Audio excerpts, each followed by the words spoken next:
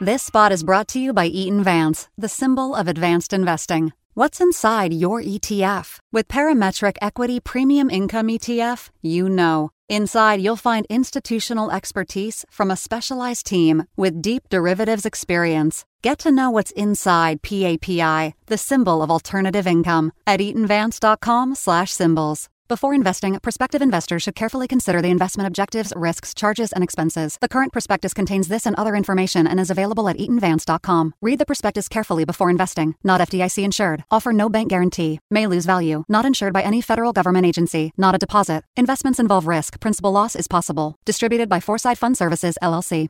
The views expressed on this podcast are those of the participants, not of Reuters News.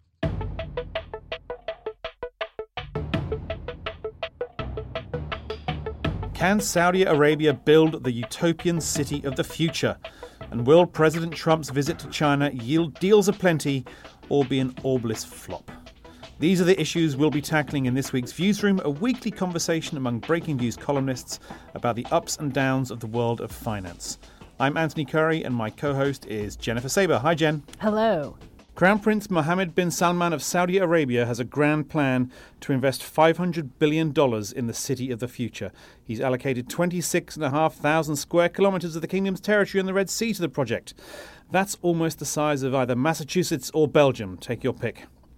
Breaking Views global editor Rob Cox joins us to explain what this all means. Rob, thanks for coming on. Pleasure, Anthony. Now, tell us, the Crown Prince unveiled this idea last week at the Future Investment Initiative in Riyadh, and you were there. Now, I've got to say, reading some of how this has been described by the authorities there, it sounds like a cross between like a university campus and Disney World. I mean, what is this? I mean, what's the deal here? The Crown Prince has kind of recognized something that I think is not that hard to see from the outside, which is that Saudi Arabia, as it has existed for the last, 85 years, but really for the last 30 or 40 years, as a place where social norms are extremely conservative. I mean, he is also, don't forget his father's title, the king's title is keeper of the two mosques, right, of Mecca and Medina. I think they've recognized that in the future they're going to have to find some way to accommodate highfalutin ideas like women driving, which they have done, women taking a more active role in society and in the economy. Because really, if you look, 15 years down the road, the price of oil, the dependence on oil is going to become a problem. So I think he's a real reformer, and I think this idea in some ways is to say to people, look, if you don't like living under the current circumstances, don't worry. I'm still going to create this alternative society that will accommodate 4 million plus people, and in which the rules will be set by those living there, which sounds a bit like democracy, but it's a little more like rules will be set by the entrepreneurs who govern the place. Remember, one of the most sort of important scoops we got out of the whole thing was actually from an interview we had with the Crown Prince, in which he told us that they would take this city, Neom, public one day. So that sounds like Burning Man. No, it is not like Burning Man. I even asked the Crown Prince. Pretty sure drugs won't be allowed. No. I asked him if you would be able to purchase alcohol in Neom in the future, and his response wasn't no. Remember, it's a dry country. You cannot legally find alcohol, I should say. He said, well, the border of Egypt is right there. There'll be a bridge over the Red Sea, and you can do lots of things in Egypt that you can't do there, which somewhat undercuts his point about all the rules will be set by those who govern or the entrepreneurs who populate this place. Yeah. But what he's trying to do is set up an alternative vision for his country. Remember, 33 million subjects in the kingdom. 70% of them are his age or under. He's 32.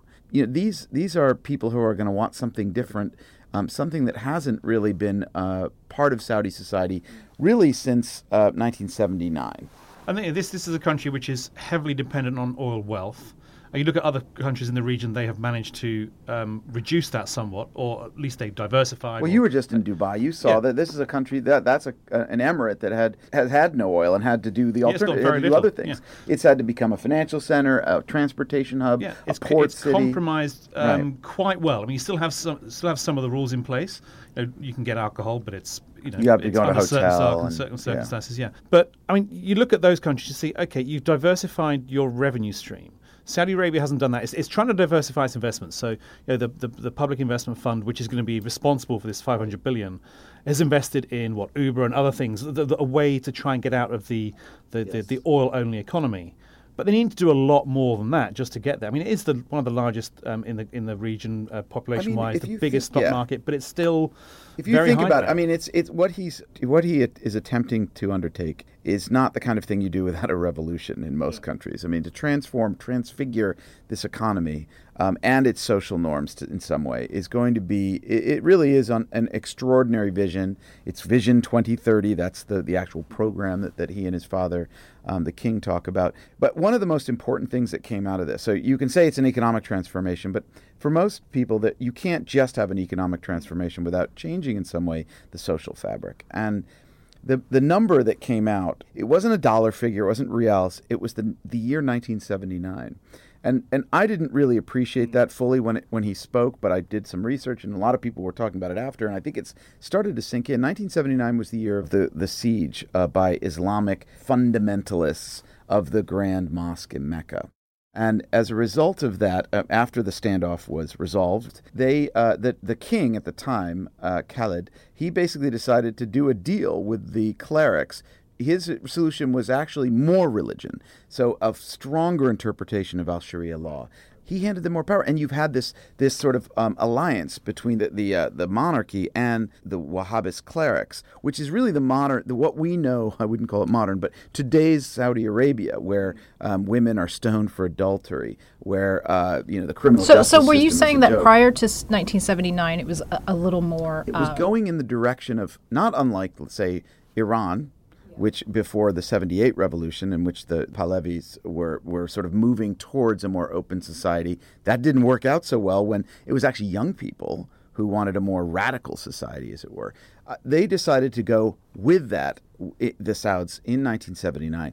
So what he said when he said, we're going back to pre-1979, in most places you think, whoa, you're going back to like an era of, I don't know, bell-bottom jeans and like bad but hairstyles. it's really progress. It denoted progress because he's going to take this. It's almost like saying the last 40 years has been an aberration and were lost years for our society. This is pretty radical coming from this guy. So, Rob, you were there for Davos in the desert. Did you get a sense from the people there? I mean, not the people that were flying in, but the people of Saudi Arabia, what the sentiment is? Are they excited about this? Yeah, when the Crown Prince made these remarks and talked about going back to a more moderate form of Islam, the place exploded. All of and these were Saudis who were. It got the most applause of anything he said throughout the entire conference. So now these are folks showing up in their Maybachs. So I'm not sure they're perfectly representative of the other 32.999 million people in the country, but it is an indication. I think there's enough people there that realize something has to be done. Something has to give. If he doesn't make these reforms quite radically and offer a vision, as I think Neom is, sort of a vision for what the society Neom can is the look name like. of this city. Neom is the city. I think if he doesn't do that, he realizes that he could be, frankly, the last monarch in this. How does he ensure that he isn't by doing this? Because, I mean, the Wahhabis have a lot of power. I mean, like you said, women get stoned in the street. There are beheadings in the street. This is a big step to take for a country which still has a lot of power in the hands of Islamic clerics. I think he's betting on the 70% of the people in the country who are under the age of 30. Now, this is a guy who apparently bought a $500 million yacht like a year or two ago, so he is hardly a man of the people. But he has the touch. When someone on that panel said, you're obviously the greatest person in the world, type, buttered him up, he said, I am just one of my subjects. I'm only as good as the people who I represent. The folks there, Saudis, were saying to me, that is not the kind of language we'd ever heard from a king or a sovereign in this country before, much less the fact that he would even be there on the dais being interviewed by Maria do they buy Bartiromo. it? I think they do buy it. And again, I think they have to buy it. They know there's going to be pain here. I think the monarchy is vast. Like, there are lots of cousins and nephews and all sorts of folks. I think they have to recognize that that there's going to be a new order, new way of doing business. You can't just be siphoning off oil wealth. Certainly something like the Saudi Aramco IPO and the transparency that should bring, you will see where the money goes. I think all that kind of stuff scares the hell out of these folks. But at the same time, they recognize if they don't do it, really the alternative is something like a revolution or an overthrow by the young people in the country. All right, look, there's plenty more we could ask you. We didn't even really get onto whether this city could work out or not, regardless of culture. But let's leave it there for now. Thanks again, and we'll speak to you again soon.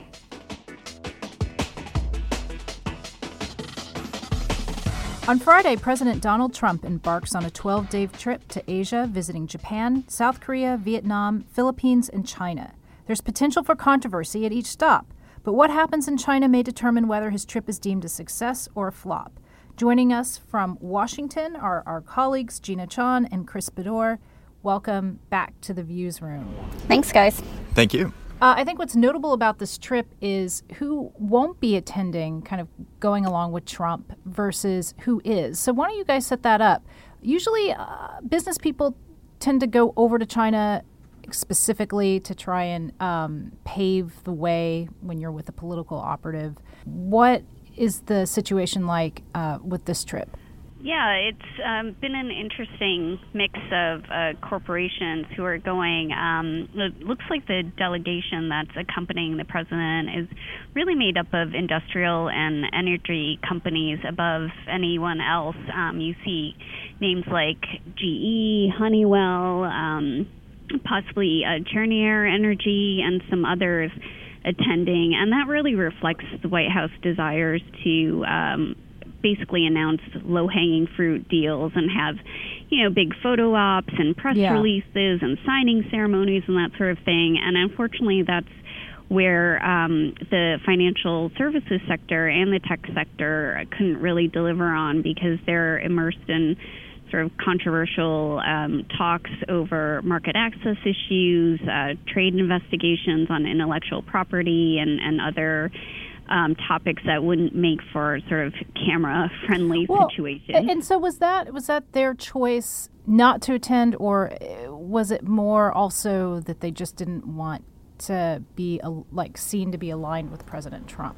Well, I think that was more so for the tech community, but not as much for financial services. I mean, some of them did quit, like you saw Jamie Dimon come out and be critical of Trump after the white supremacist rallies in Virginia, but overall they've been more supportive when it comes to tax reform and the deregulatory effort. So they weren't really looking to distance themselves on this trip, but frankly they just didn't have any sort of, quote, deliverables to bring to the table, and they thought it would be better to sit this one out.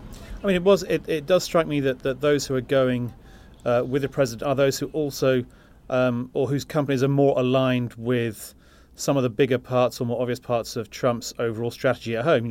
Let's push energy, let's push, big industrial jobs. So, yeah, in that sense, it makes a lot of sense that he does that. I mean, it's not as if any other president would do things differently, right? You want to have good photo ops and you want to have your trip to be a success. Is there anything that's particularly different about the way this trip is setting up, say, as opposed to how a President Bush or Clinton or Obama would have done it? Well, I think you do see Trump's sort of showmanship-like tendencies to appear more on these trips than with past presidents. I mean, the prime example was his trip to Saudi Arabia, where, they were dancing with swords, and you had that strange orb that they were all touching, and there were obviously a lot of signing ceremonies there as well, and that's something that you'll see on the China trip. I mean, what's he's doing less of on this trip that other presidents have done are more of some of the behind-the-scenes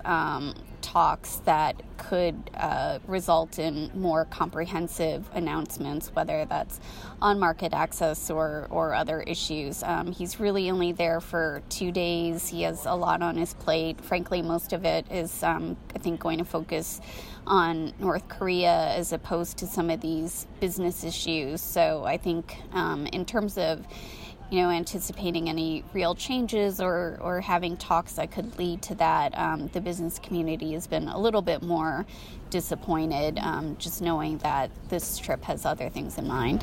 Chris, you've been following the wrap-up of the congressional party in China. How significant is sort of the leadership shuffle that has occurred and the fact that President Xi Jinping has really cemented even more power.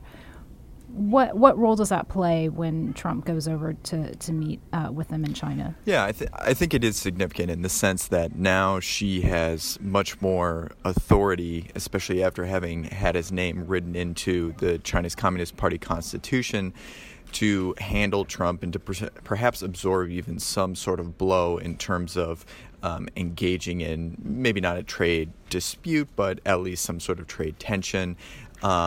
And potentially even offering something to the American side as kind of a solve for that he might not have been able to do if he did not have the authority that was given to him at the 19th Party Congress. But I think that as far as the overall, from the Chinese perspective, the playbook is pretty much the same as with previous administrations, U.S. administrations, when they've come to China, in the sense that you mentioned the tech community. So, I mean, Tim Cook and Mark Zuckerberg this week were in Beijing. That's to meet with President Xi Jinping. That's a pretty classic example of how Beijing will go about trying to construct a narrative that the U.S.-China business relationship is on track, that the president is kind of an outlier if he wants to engage in some sort of trade dispute, and essentially just control the narrative in advance of any kind of administration visit, and especially in advance of any kind of trade asks from the American side. Do you think any of that's going to happen? We had so much talk during the election campaign in America from Trump about how he was going to go after China for various things, from foreign currency manipulation to taking jobs away to trade. I mean, and yet so little has been done. I mean, do you think any of this is going to happen on trade disputes? So, I mean, we heard so much from Trump on the presidential trail last year, but he really needs the Chinese to work with him on North Korea. Otherwise, nothing's going to happen on North Korea. So do you really think he's going to bring much up on trade, or does it just depend on how he feels when he gets up in the morning and sees what else has come out from the Mueller investigation into Russia from the FBI? And how do you see that playing out? Let's start with you, Chris. Well, I think that from the Chinese perspective, at least, I think they are prepared for the Trump administration to present some very large asks in terms of trade policy, not only during Trump's visit, but of course you have the Section 301 investigation, which is looking at an ongoing investigation that's looking at industrial policy. And from what we know within the Chinese bureaucracy, the order clearly went out earlier this year that they were supposed to prepare some sort of gives to the Trump administration. And I think that actually they're prepared in financial services of all places. Obviously, financial firms are not going along with the Trump administration, but in things like raising equity caps on joint ventures or other kinds of ownership within financial services, especially insurance companies and securities and brokerages, they clearly have been making noises that they're ready to do that. Now, it all depends. Whether that happens, it all depends on what they would see from an American administration as far as kind of a give and take. But they clearly are prepared for the administration to make some sort of ask, and they're willing to go some way to compromise. It would be rather amusing if, after all this effort to get just industrialists and energy companies over there, that Trump is left signing a deal on financial services with no one in tow. Gina, what do you think Trump's going to ask for, if anything, on trade? Well, I was just on a White House briefing call with senior administration officials to talk about the trip, and it's unclear whether he expects to really get anything during his Beijing stop. I mean, he will talk about and make a lot of noise about the need to rebalance the trade relationship, talk about the deficit issue, but the officials really talked about how progress has been really difficult, and they see China retrenching. They see them move away from market-based reforms, and including on some of these financial services issues. At least the industry doesn't seem to be expecting too much on this trip, and are really looking at maybe in the spring when the next economic dialogue meeting is scheduled to take place, and maybe something being announced then. But they are looking for more of a comprehensive deal, and it seems like there's still some pieces that need to fall in place before that can happen. All right. Well, we'll leave it at that. Thank you, Gina, and thank you, Chris, for coming back on the program. Thanks for having me. Thank you both. That's our show for this week. I'd like to thank Rob Cox, Gina Chon, and Chris Bedore for joining us. And kudos to our producers, Freddie Joyner, Ryan Warner, and Andrew D'Antonio. And our final thanks go to you, our listeners, for tuning in. Check us out every day at breakingviews.com, subscribe to The Views Room on iTunes, and please do share your opinions about our show. Join us again next week for another edition.